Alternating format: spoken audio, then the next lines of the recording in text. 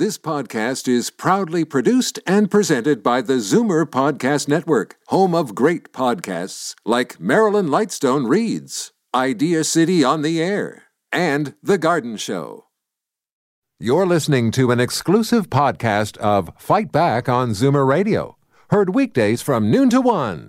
You're listening to an exclusive podcast of Fight Back on Zoomer Radio, heard weekdays from noon to 1. Now, Fight Back with Libby Znaimer on Zoomer Radio.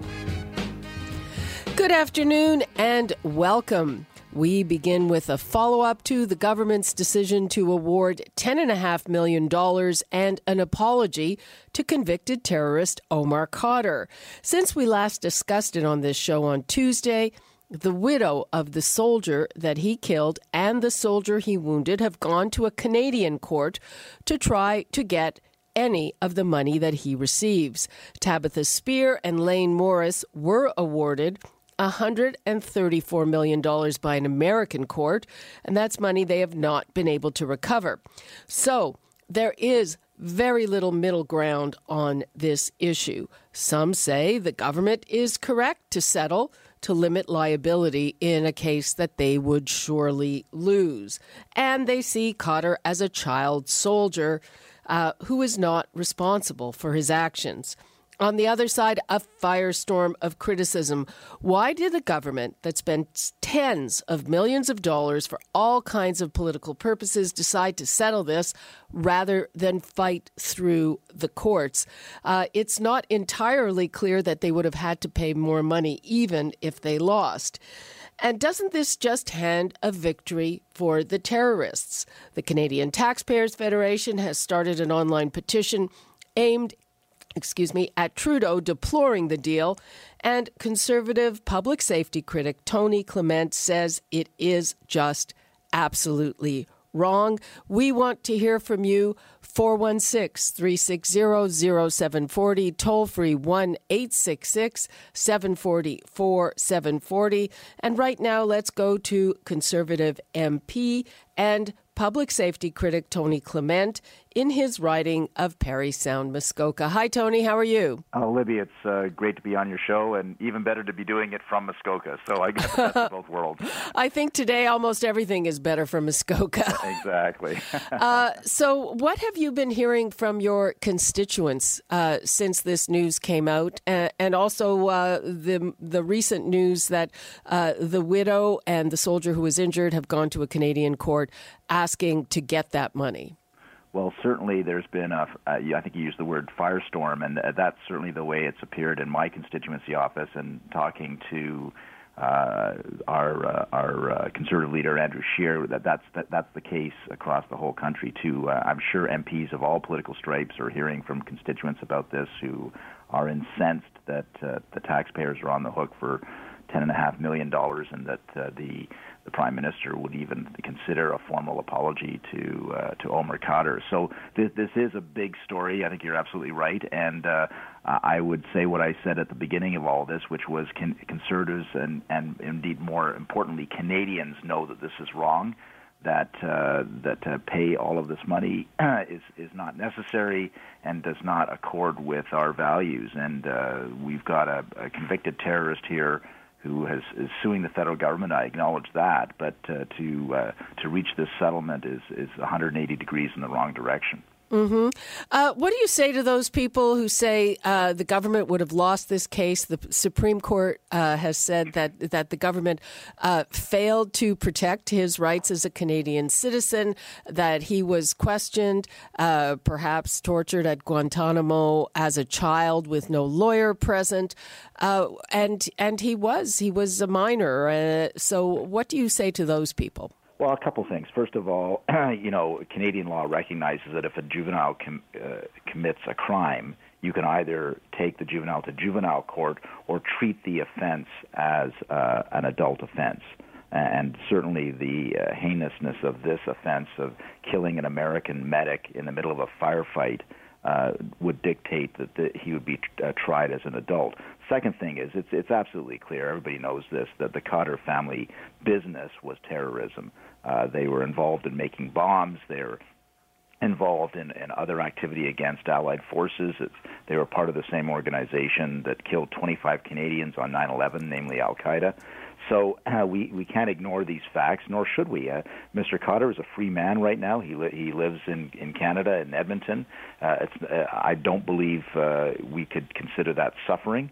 And quite frankly, this idea that the Canadian taxpayers owe him to be one of the richest men in Canada overnight is quite frankly appalling. Well, his lawyers are going to share in those riches for sure. Yes, they are for sure. I've heard estimates of about 50%. Now, regarding his family, one of the arguments is, it wasn't his fault that he was born in his family and his parents poisoned him, thereby lessening his responsibility for those actions. What do you say to that? Well, I think if he's got any right of action, because you mentioned the torture at Guantanamo as well, then his right of action is with Americans. I know the Canadian Supreme Court has said that there's complicity, but you can distinguish this case in other cases where there's been gifts and payments by a federal government because of wrongdoing. I think of the Arar case, for instance, and none of those cases were the perpetrators convicted of any terrorist act. That is not the case with Mr. Khadr. Now, you can say, well, he recanted his. Well, take that up with the Americans. I don't see why the Canadian taxpayer has to be on the hook for this. Well, a lot of people don't see it with you. And as a complete aside for his family, I'd like to get hold of the immigration officer that allowed them into Canada. What was that about? Well, and that's the thing. They've been involved time and again with terrorist activities.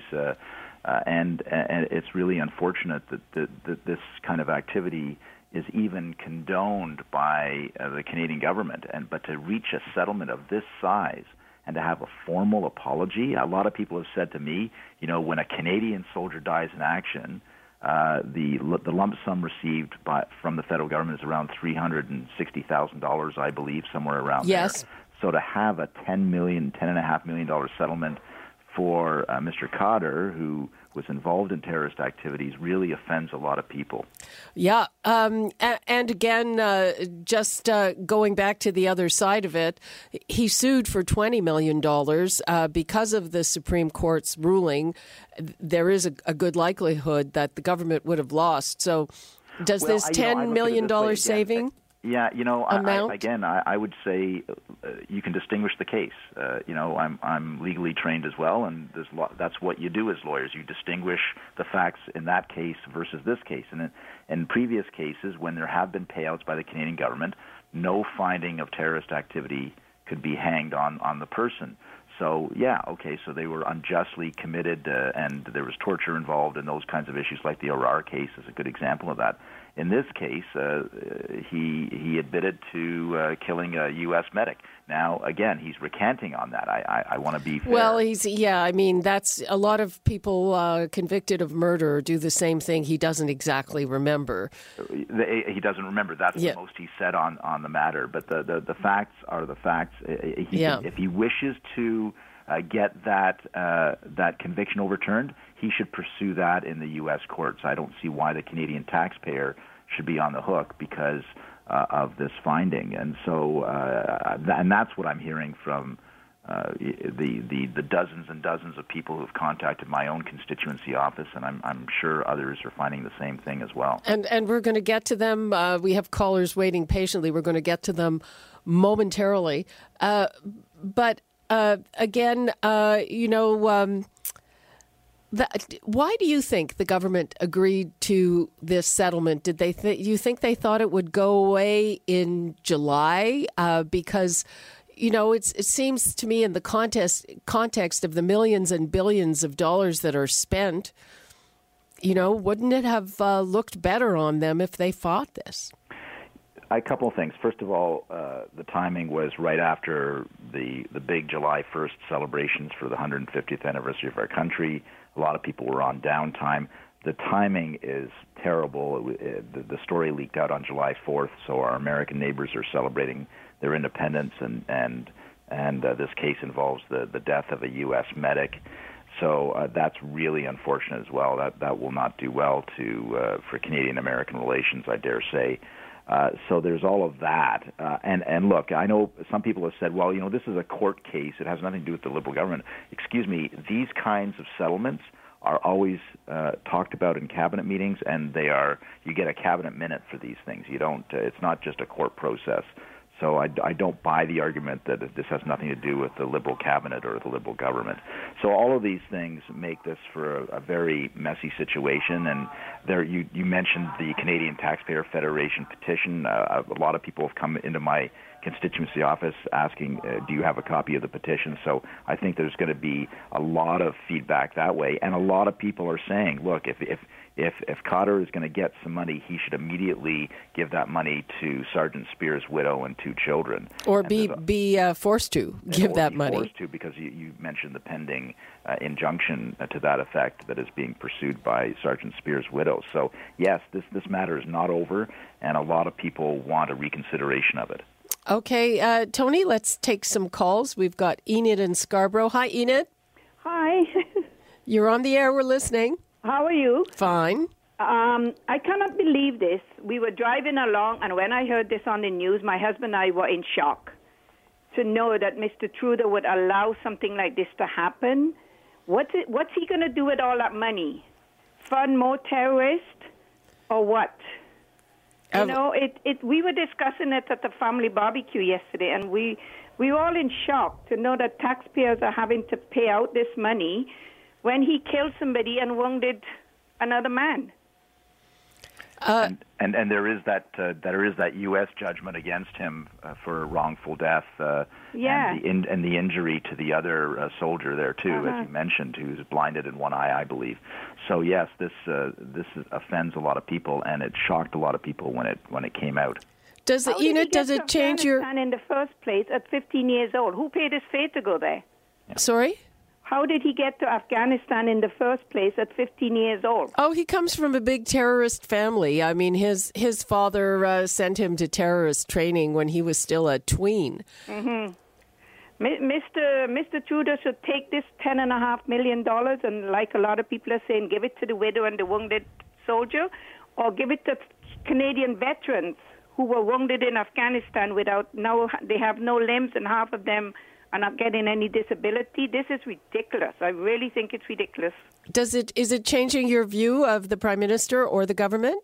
Well, I didn't vote for him in the first place. I don't agree with what he's doing. I never did. And it has changed my view about him. I can't believe that he's doing something like this. This is upholding something. I mean, he get that money. What's he going to do? Fund terrorists again, or go out there and kill somebody again? We certainly can't speak to that. Enid, thanks so much for your call. Okay, thanks for listening. Bye-bye. Bye-bye. Let's go to Bill in Toronto. Hi, Bill. Hi. The father, if you want to put the blame on him, my recollection was he was jailed by the Pakistanians, and the Chrétien government got him out and got him back to Canada, and then it led to this. But anyways, that's an aside. I'm looking at it, the Canadian Tire attacker. She was charged with terrorism. Right, and who allegedly tried to murder people with knives and whatever. She didn't succeed. She's in court. We all heard what she had to say about Canada, what she thought. And then I think it was yesterday, the day before, the Canadian terrorist that stabbed the security guard or whatever he was in the Michigan airport. And then he was going Allah Akbar and the whole 9 yards down there yesterday. And then I look at Omar. Okay, Bill, thanks for your call. Hang on. The only difference. Let's go to Kurt in Barrie. Let's try to keep it on the topic. Hi, Kurt. Hi there. How are you? Fine. How are you?